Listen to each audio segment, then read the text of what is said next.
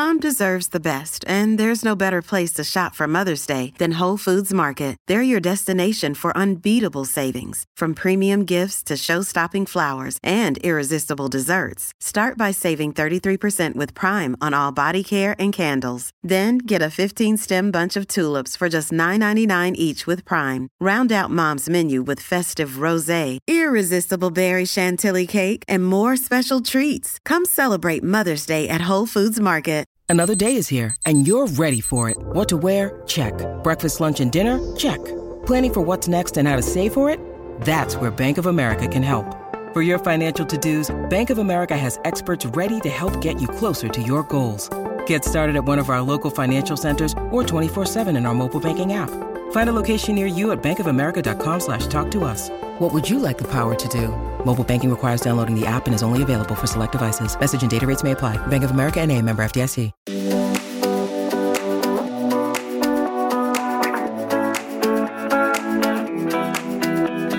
Hi, I'm Alice Living, best-selling author, personal trainer, and host of Give Me Strength, where we discuss the positives of living a stronger life physically and mentally with the hope to inspire you to do the same. Welcome to Give Me Strength.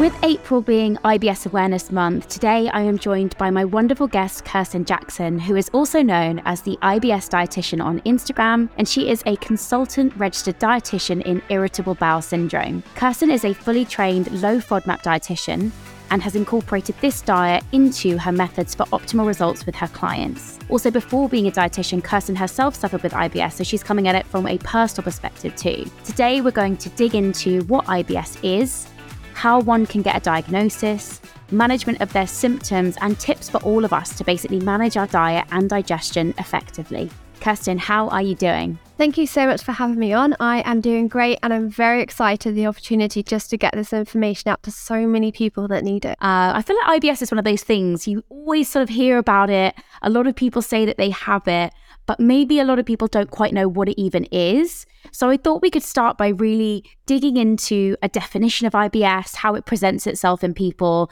and how one would go about, diagnosing it. Yeah, fantastic. Because I think we do use IBS quite loosely sometimes, which is not the correct way, because then when you actually have IBS, it makes you feel a little bit not validated really, because it's a real condition with a real definition.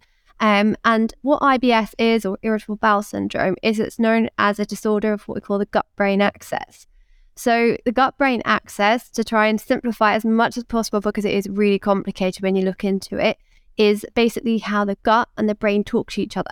So they do this through a combination of hormonal changes, the nervous system as well, various different chemicals in that pathway. So we know, for instance, there's lots of research around, depression or anxiety, and this can impact the gut. But also now we're finding that the gut can actually impact how we feel. So somewhere in those communications, it's broken, or it's not functioning how it should do.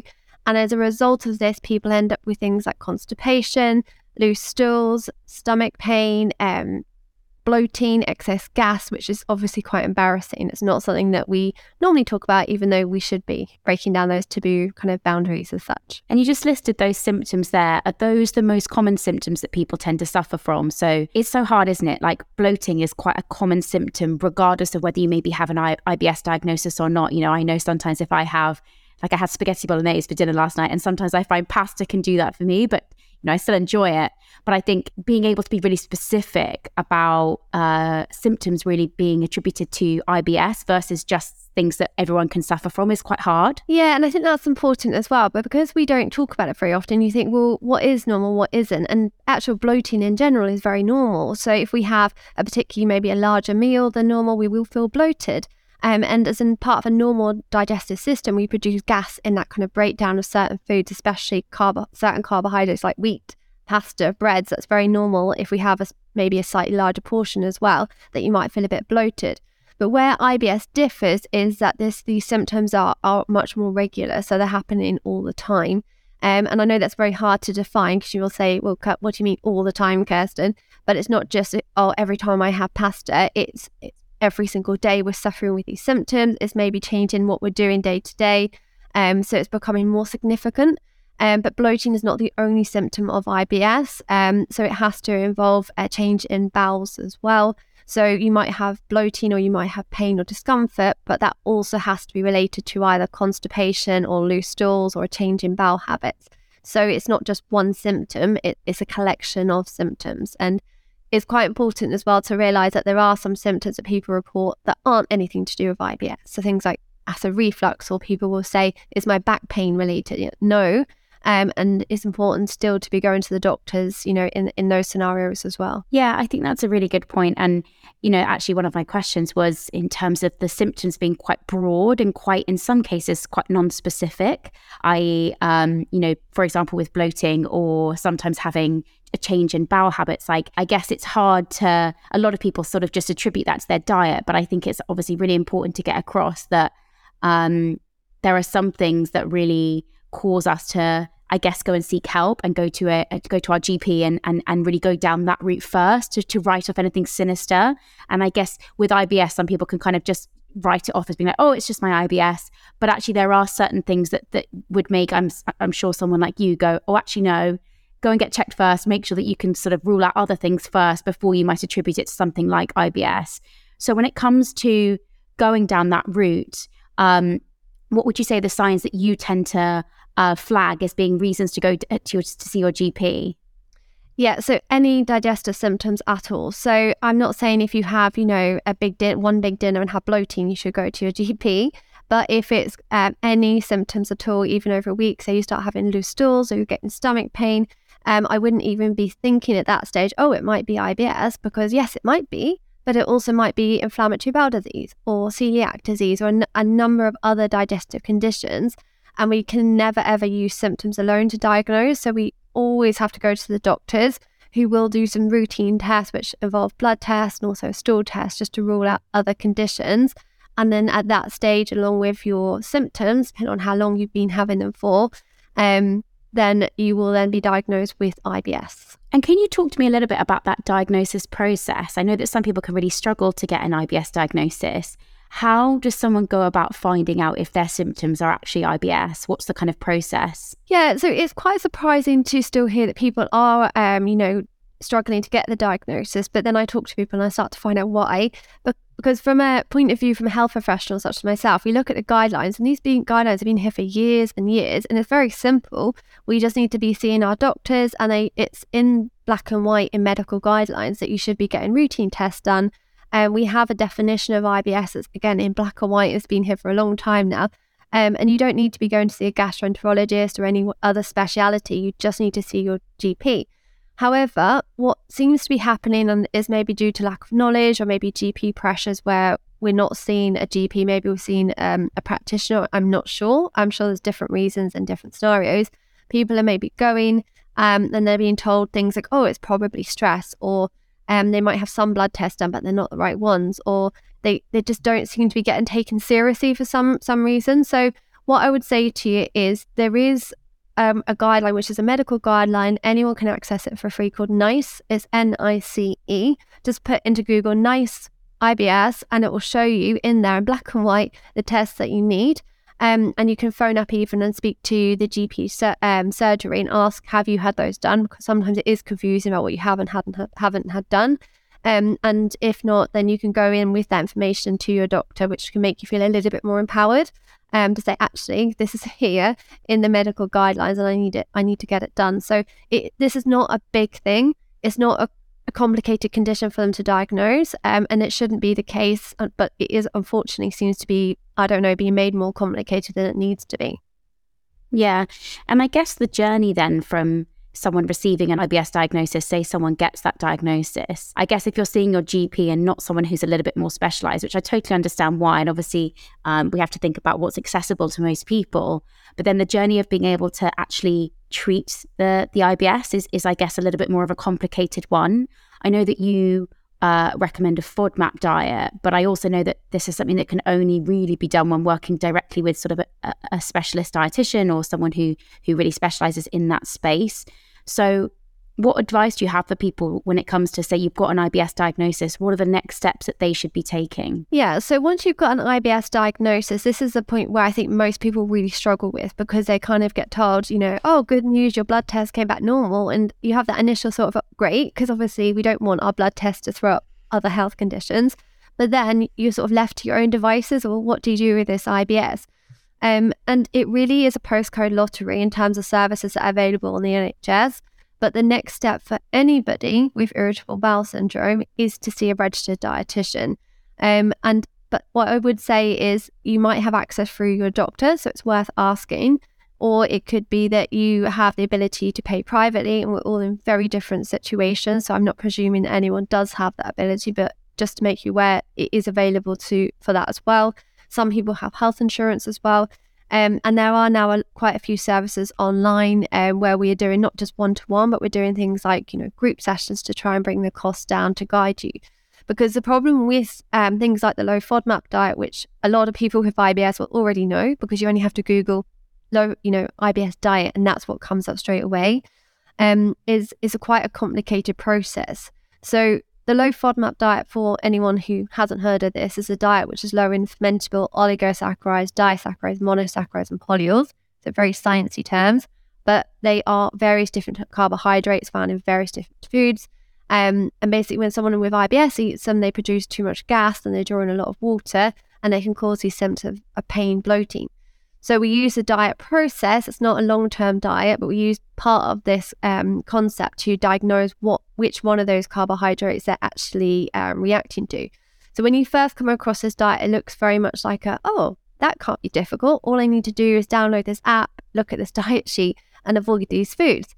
Now, that in itself can throw up quite a few problems, because actually there's quite a few restrictions. You can end up causing nutritional deficiencies. There is a crossover in IBS with eating disorders as well. So the last thing we want is more restrictive type eating. And then the problem lies with how are you going to then reintroduce those foods? And that's quite a systematic, complicated process. So people end up on this diet for a long time, which is good for diagnosing intolerances, but it is actually quite bad for the gut microbiome. So it will actually reduce your gut health over a long period of time. And then the final issue around it, of course, is that IBS is very much like a puzzle. So the low FODMAP diet process, let's call it, is only one piece of that puzzle. So we need to look at IBS as a whole thing to really get to the bottom of it, and look at other areas of nutrition, looking at people's relationship with food, looking at their mental health, their sleeping patterns, their movement.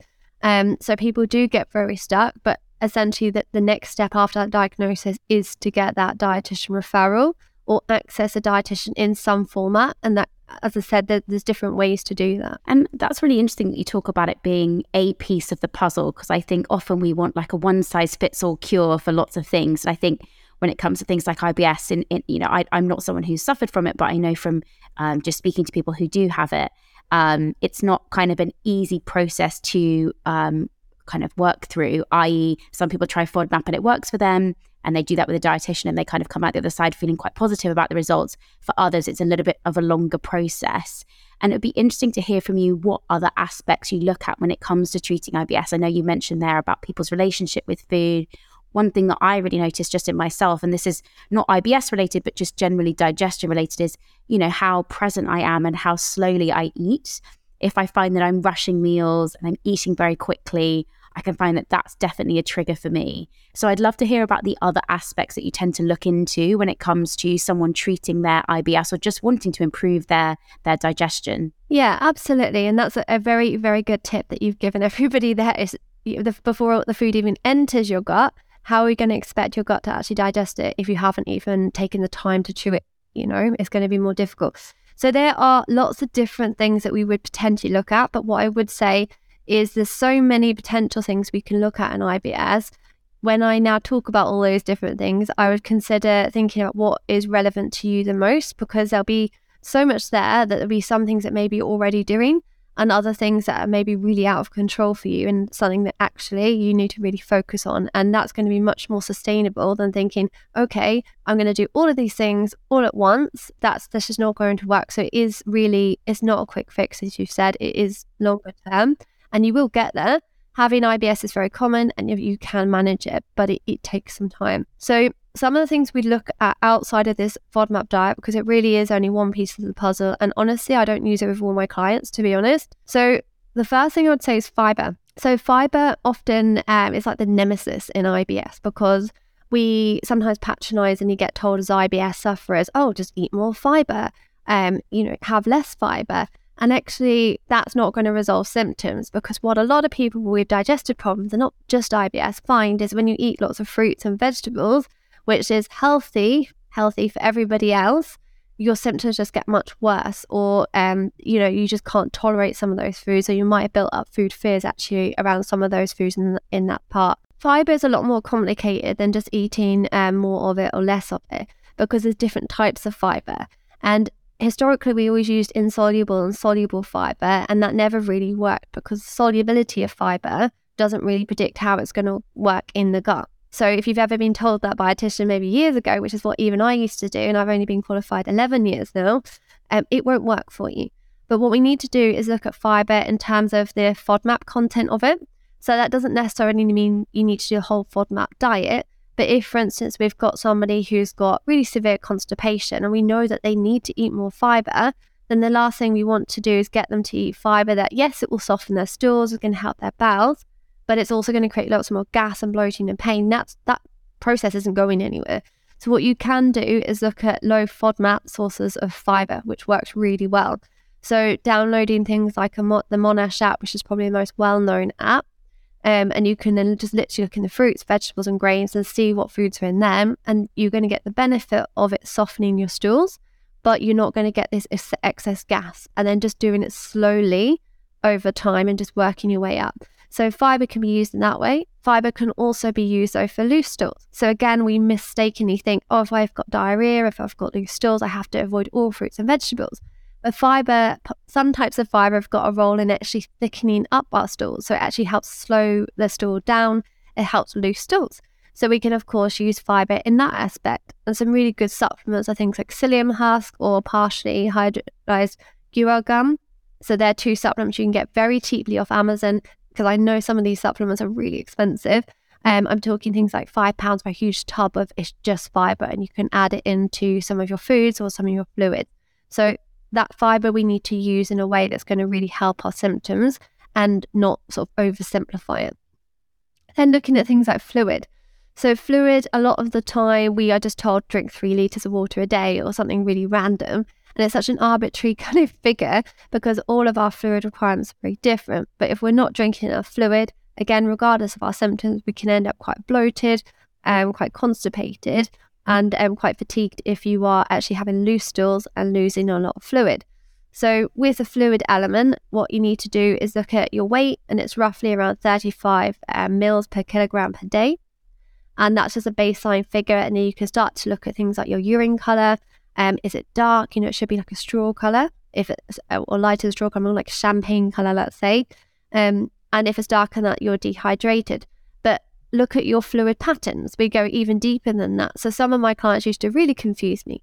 I look at a food diet and think, well, they are drinking enough fluid. Why are they so constipated? And actually they were not drinking fluid all day long, and then getting home, drinking that 1.5 litres to catch up, and then they're probably up all night peeing. But then actually they were dehydrated most of the day, because our body can only hold on so much fluid at once. So that's a couple of kind of dietary, quite simple things that we can look at, and that doesn't necessarily need a dietitian looking over you to help you with that. That's just some minor changes out which we could implement on a small scale. The other things then is looking at things around our sleeping patterns. So for anyone who's really interested in sleep, I cannot recommend Matthew Walker's Why We Sleep More. It is the best book you will ever read. It's so good. I know. I recommend that book all the time. It's an eye-opener, because the ironic thing is we are still pretty much a world obsessed with calories or fat or exercise even. And now we are, looking at mental health more. We're not as much as we should, of course, but it's becoming more of a thing to consider. But no one ever talks about sleep. And yet that's like a fundamental basic of actual survival. And yet most people will get, 6 or less hours sleep. Now, how it directly links to gut health and IBS is we know things like the more times you wake up overnight is directly linked to the more symptoms you will have that week in someone who's got IBS. It's directly linked to poorer mental health, which we know will then impact how your gut functions. So looking at your sleep routine to make sure you're getting a good 8 hours sleep per night. There is no medical anomalies out there who can get, some people go, I thrive on 5 hours of sleep. That's not a thing. You might feel like this, maybe you're going off caffeine and adrenaline, But there is nobody out there, to my knowledge, that's has to be 8 hours a night. And the reason why is because you have enough what we call sleep cycles overnight. So look at your sleep routine as well before you go to bed. If you are expecting your brain to go from work, Netflix, WhatsApp, whatever you're doing, to just sleeping good, that it's just not going to happen. So with my clients, I try to build in like a 1 hour sleep routine. And the idea in the first half an hour, they are getting ready for bed, brushing their teeth, hot shower, whatever it is. And then they're in bed half an hour before they want to go to sleep, and they're reading a book. And that's just like a good wind down routine for going to sleep. So someone who's listening to this might think, actually, my sleep is really terrible. That's all I'm going to focus on for my IBS now. And that would be a really good starting point. Movement is another one. I know you probably cover this a lot, but movement in terms of for IBS, I think a lot again around movement, we think about maybe the aesthetics of how someone looks or maybe calorie burning, which is quite sad because actually we've got so many other benefits to movement. And that's why I call it movement rather than exercise, because I feel like we've grown up in this generation where it's still quite a negative thing in some ways, where it's getting better. But it might be someone who goes to CrossFit 3 times a week and has got, this 6-pack abs or whatever. But actually in between times, they're just sitting at a desk, hunched over in front of their computer all day. So actually, most of the time, their movement's really poor. And we know that will slow the gut down. It's going to reduce their mental health. It's going to change the microbiome in a negative way. So just trying to think about how you can move every day. Doesn't need to be intense. It could be a simple walk. Or if you've got a flare-up that day of IBS, it could be just a stretches on the floor, something really gentle, but just to move your body. And the last kind of, pillar in the IBS treatment, not treatment because we can't cure it, of course, but management toolbox is mental well-being. And there's a whole scope of things that we can use. So even mental health medications are routinely used for managing IBS. Even if someone isn't diagnosed with anxiety or depression, the doctor will routinely prescribe these medications because we know the gut and the brain talk to each other. So that can help. We can look at more simple things. So for some people, simply doing things like meditation, mindfulness on a very regular basis can help just reduce how they react to stress, because we can't always change our life or our job, but we can change how we react to stress. And for some people, they need cognitive behavioral therapy. And there's a specific type for people with IBS. So there are therapists out there to treat IBS or manage it using CBT. It's amazing because that kind of scope of stuff is so vast, and it's, I guess, in some ways really promising that the toolbox is really big of things that people can try. It's not just like, oh, try this and it doesn't work. Oh, well, there's lots of different ways in which people can tackle their IBS, which is great, and come up with the best treatment plan for themselves to manage their symptoms. I think the one that I'm genuinely really interested in, and I'd love to tap into this a little bit more, is kind of the idea of the gut-brain axis and the role that movement then plays in kind of helping with that. I know that there was some research that came out not that long ago about the benefits of yoga and IBS symptoms. And I just really wanted to talk about whether what kind of exercise suits or is best for managing IBS symptoms. Is the CrossFit going to be okay? Is that something that's great? Or actually, is it kind of, you're looking at more things that are going to downregulate the system, less intense on the body, more nurturing to the kind of mind and body, I guess, at the same time? We'll be back after this.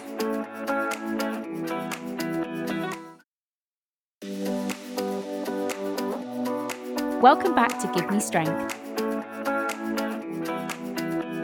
Yeah, a really, really good question, because again, there's lots of misconceptions around this, that people with IBS should only do this really slow, calm exercise. And actually that's not true. So we don't actually have that solid research to suggest that somebody should only be doing yoga and should never do anything that's high intensity. So it doesn't mean that it's also okay. I think it's very much that we just don't have the research specifically looking at IBS. But what I would say, the research that we do have, we do have a good research study looking at yoga twice a week, reduces symptoms as much as the low FODMAP diet.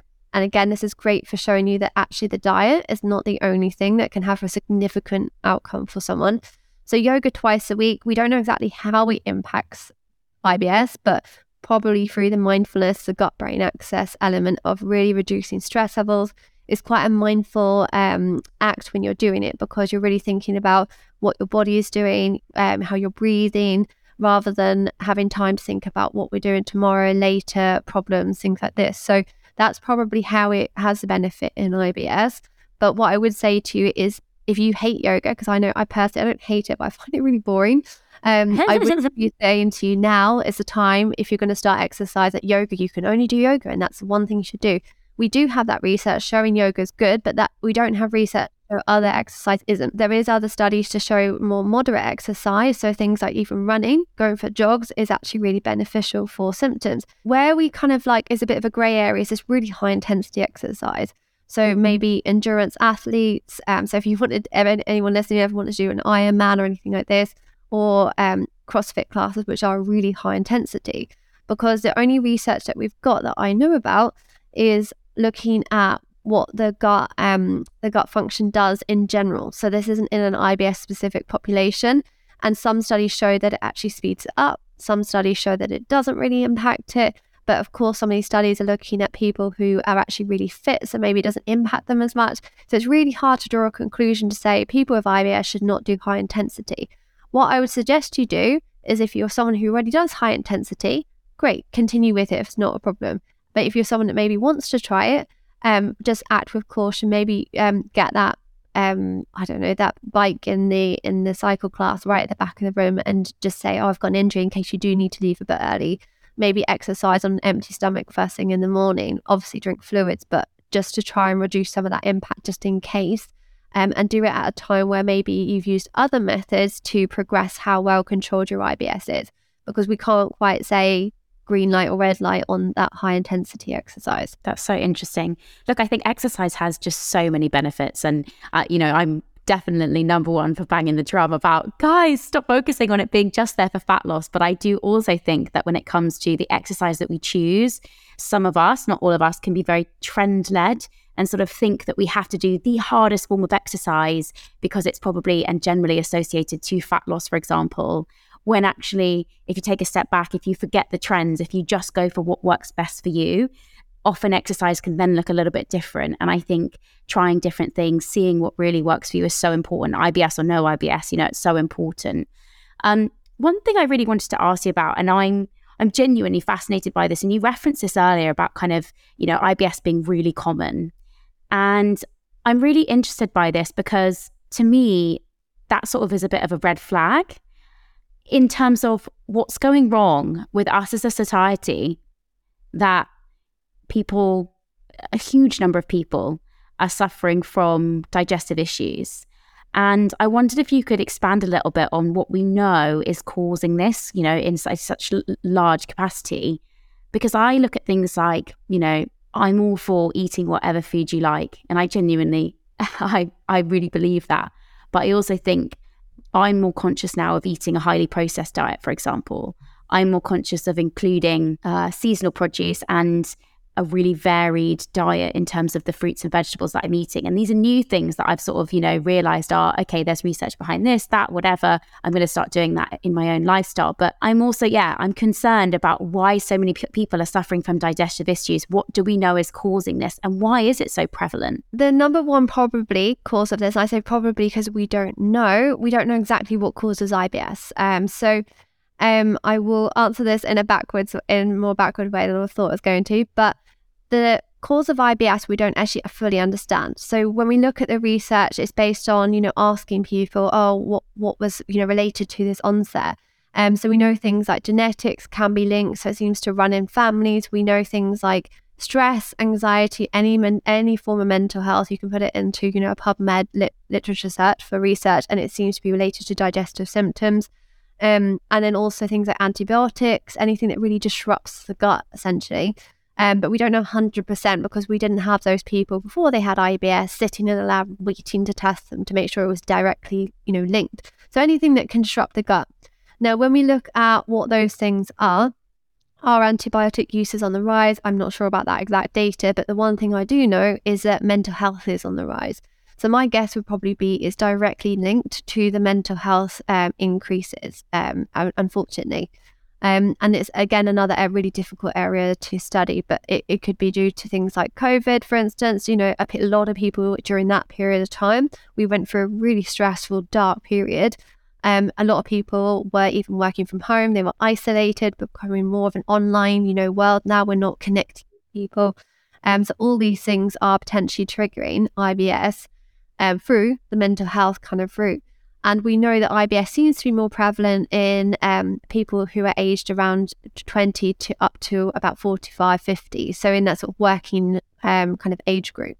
Not that people who are over that age don't work, but it just seems to be more prevalent during that age group. It's so interesting. Yeah, I think, if we could fast forward 20 years and have more research and more understanding about it, it would be fascinating to see how far we go in terms of understanding the changes in the gut microbiome and what really goes on there to make that shift happen. But I think that the mental health thing is really interesting. And it's so sad to think that, poor mental health is so prevalent, and then the ramifications of that and what that can do inside the body. And it just kind of, I guess, solidifies that idea that our gut and our brain are so directly connected. And, even me, I think, going back to that point I said about taking my time around meals, even that's for me been a mental health thing. Like, I always have been someone that's rush, kind of do. And just taking time to like breathe before a meal and then eat, and also take time while I'm eating, has been such a huge game changer. And I think that's more about my brain than it is about my stomach. I'm still eating the same foods, but how I digest them seems to be totally different just for taking that time to do it in a more calm way, I guess. I wanted to move on to more of a general conversation around digestion, because I know there'll be a lot of people listening with IBS, but there might be some people who are just generally looking to optimize their digestion. We've talked about trigger foods for those with IBS, but just generally, are there known trigger foods for our digestion in terms of bloating, gas, poor digestion? And what foods would you say people should tend to avoid if they're looking to optimize their digestion? I am so pleased you've asked this question, because it is the opposite of what you think. Everybody focuses on what do we need to avoid? What do we need to restrict when it comes to gut health? And yet every research paper shows us it's more about what we need to add into our diets. It's about variety. So we look at things like gluten. That's a complete fact. Gluten-free diets. The only people are people like me who've got celiac disease that should be on this diet. So it's more, to be honest, to be adding things to the diet. Just because you had one processed meal or a takeaway or a pizza, that food is going to have zero impact on your actual gut. This is obviously now talking about the general population. It's about the overall diet and lifestyle that's going to have the impact. So there was a really interesting study looking at, I think it was like over 11,000 people's gut diets and health and everything. And they showed that the best thing you can do is aim for around 30 different plant sources per week in your diet, which will help what we call the variety of microbiota. So things like the live things in your gut, the bacteria, the yeast, the fungus, things like this, which are linked to then good overall gut health. So looking at trying to get variety is really, really key. So it's not necessarily things about like, oh, I need to change to this diet or that diet. It's about thinking, okay, so I'm having porridge for breakfast. I don't know, I always have porridge, I'm very boring, but just have porridge for breakfast. What can I add on to that today? Okay, so normally just have that with a banana. Can I sprinkle some seeds on that? Can I have actually a few bits of nuts on it? How can you just add bits into it rather than always thinking about restricting?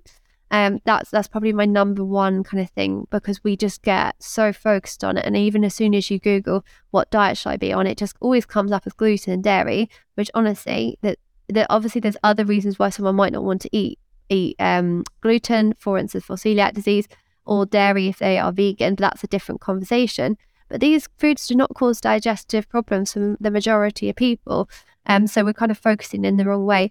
I guess the only thing I would say, only thing I would say would be alcohol. So alcohol is probably the one thing that I guess we routinely drink, especially in the Western world. I know more people are now being reporting as being teetotal. It's becoming like a more normal thing without having to be questioned a million times. But alcohol is a drug. And yet, most of us wouldn't sit at home at night doing lines of cocaine. Yet we think it's perfectly normal to have a glass of wine every night, thinking, oh, but this is sophisticated, it tastes nice. But it's a drug. It's a macronutrient, just like the fat or carbohydrate, but we can't use it. It's a drug that our body then has to detox from. It impacts our health. and it impacts our gut health by changing our microbiome. It can change how our digestive enzymes work. It can change our mental health, our sleeping pattern, even just from one drink. So alcohol is probably the only, I guess, caveat to what I've just said in terms of just add more things into your diet. The thing would be alcohol, and just be realistic about what goals you then make for yourself. I think people do need to be aware that there is no known safe amount of alcohol to drink.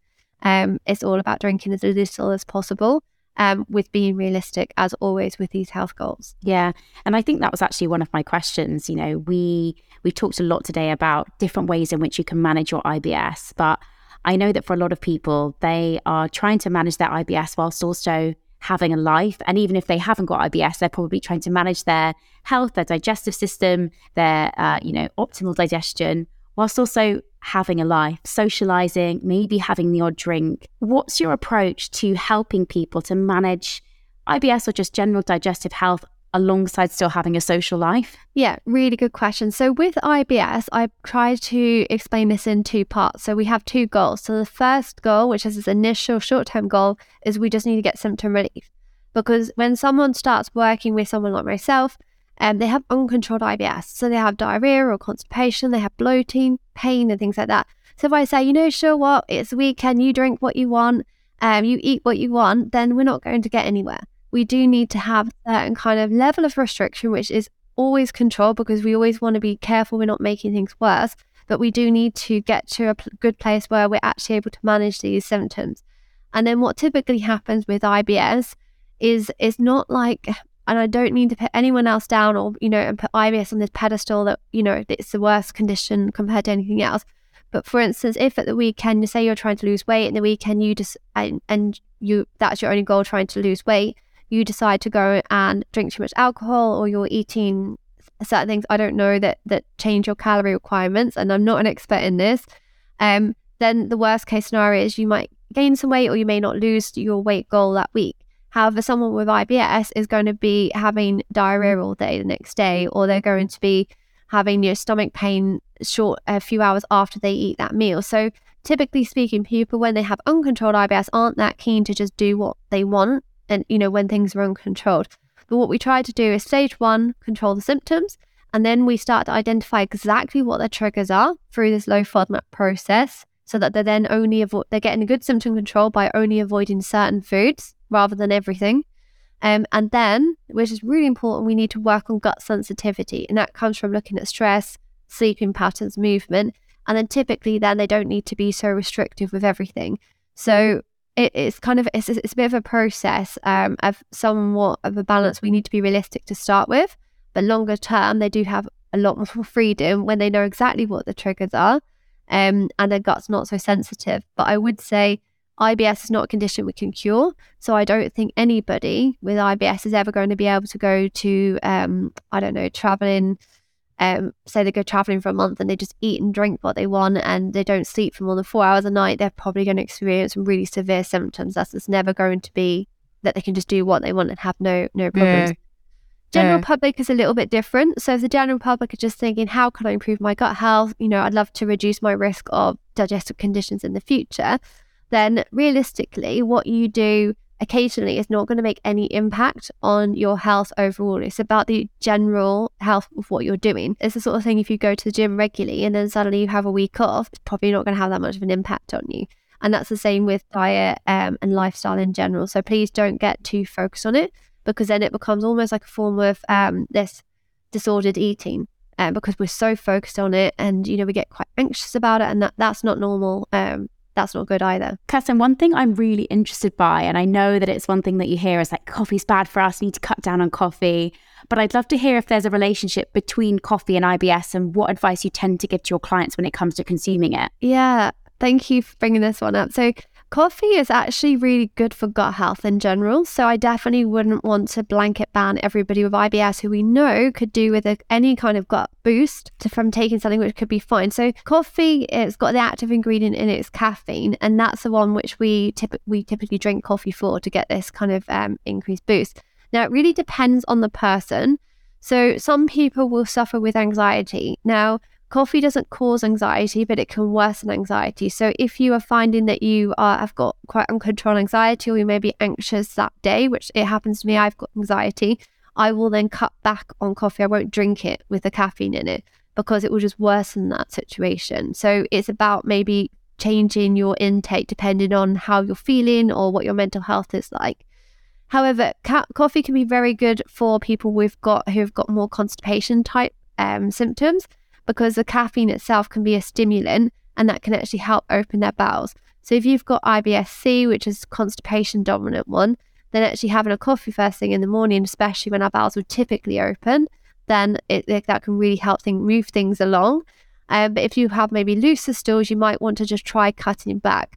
And because I don't have any black and white data to say exactly how much somebody should have, I don't want you to just cut it out altogether if you're someone that maybe drinks 2 or 3 cups per day, but really just start by maybe reduce it down to 2, then 1, to see if it actually helps looser stools. The other thing as well to consider about coffee, and specifically this caffeine, is that actually it can have a really long, what we call half-life. So in some people, it can still be in their system, up to 10 hours even at some situations after they've actually drunk the coffee. So if you're having a cup of coffee, maybe 2 o'clock, 3 o'clock, thinking, it's ages before bed, actually then it's going to impact the quality of your sleep.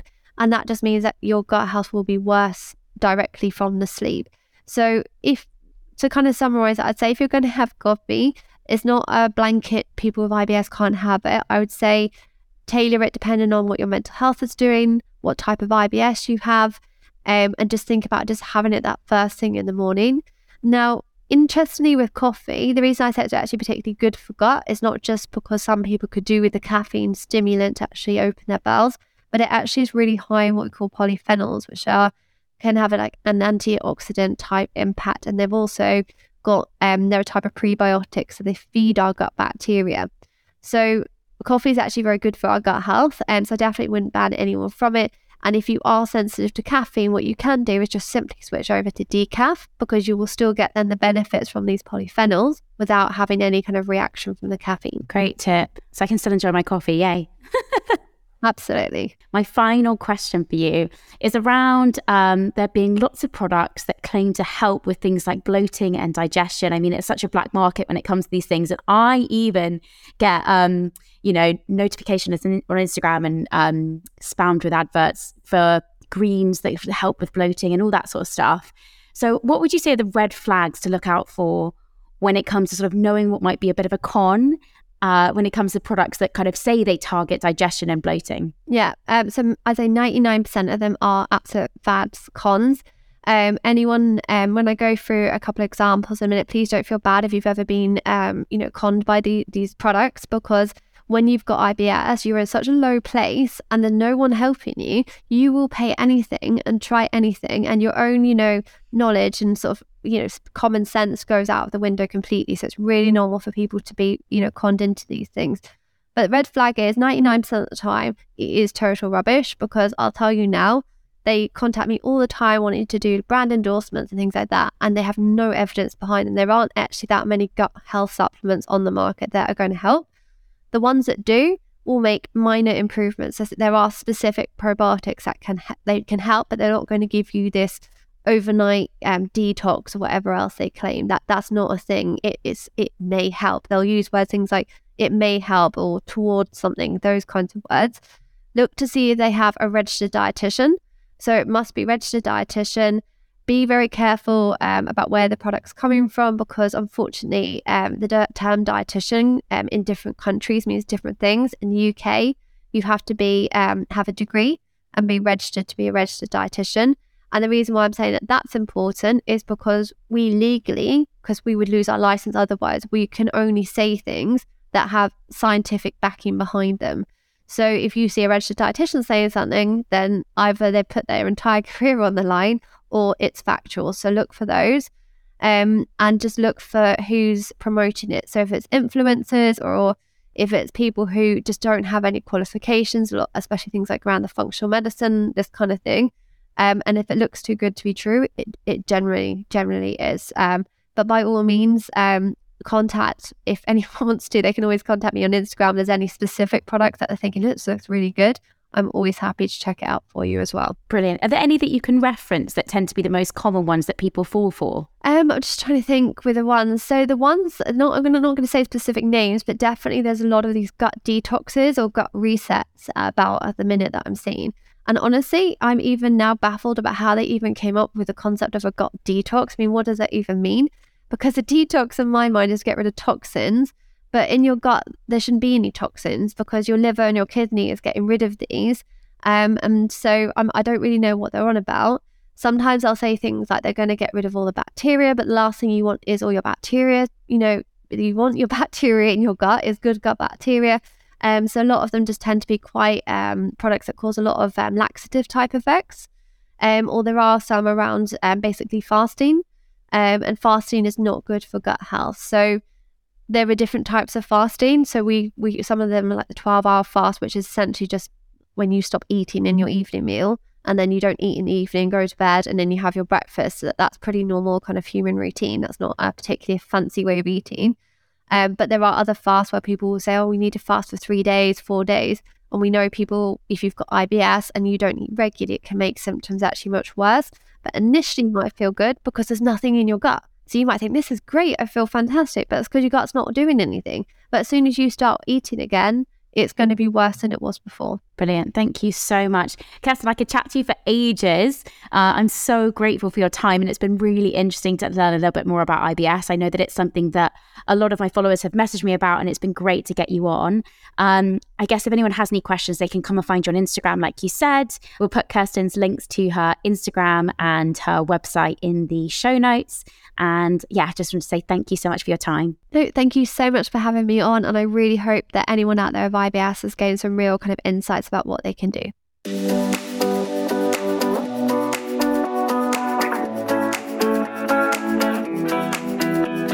Thank you so much for listening. I really hope you enjoyed that episode. I would love it if you could take some time to rate, review, and follow the podcast, as it really helps others to find it. We have a new episode dropping each week, so this will also ensure you don't miss out. See you next time. Insanity Group.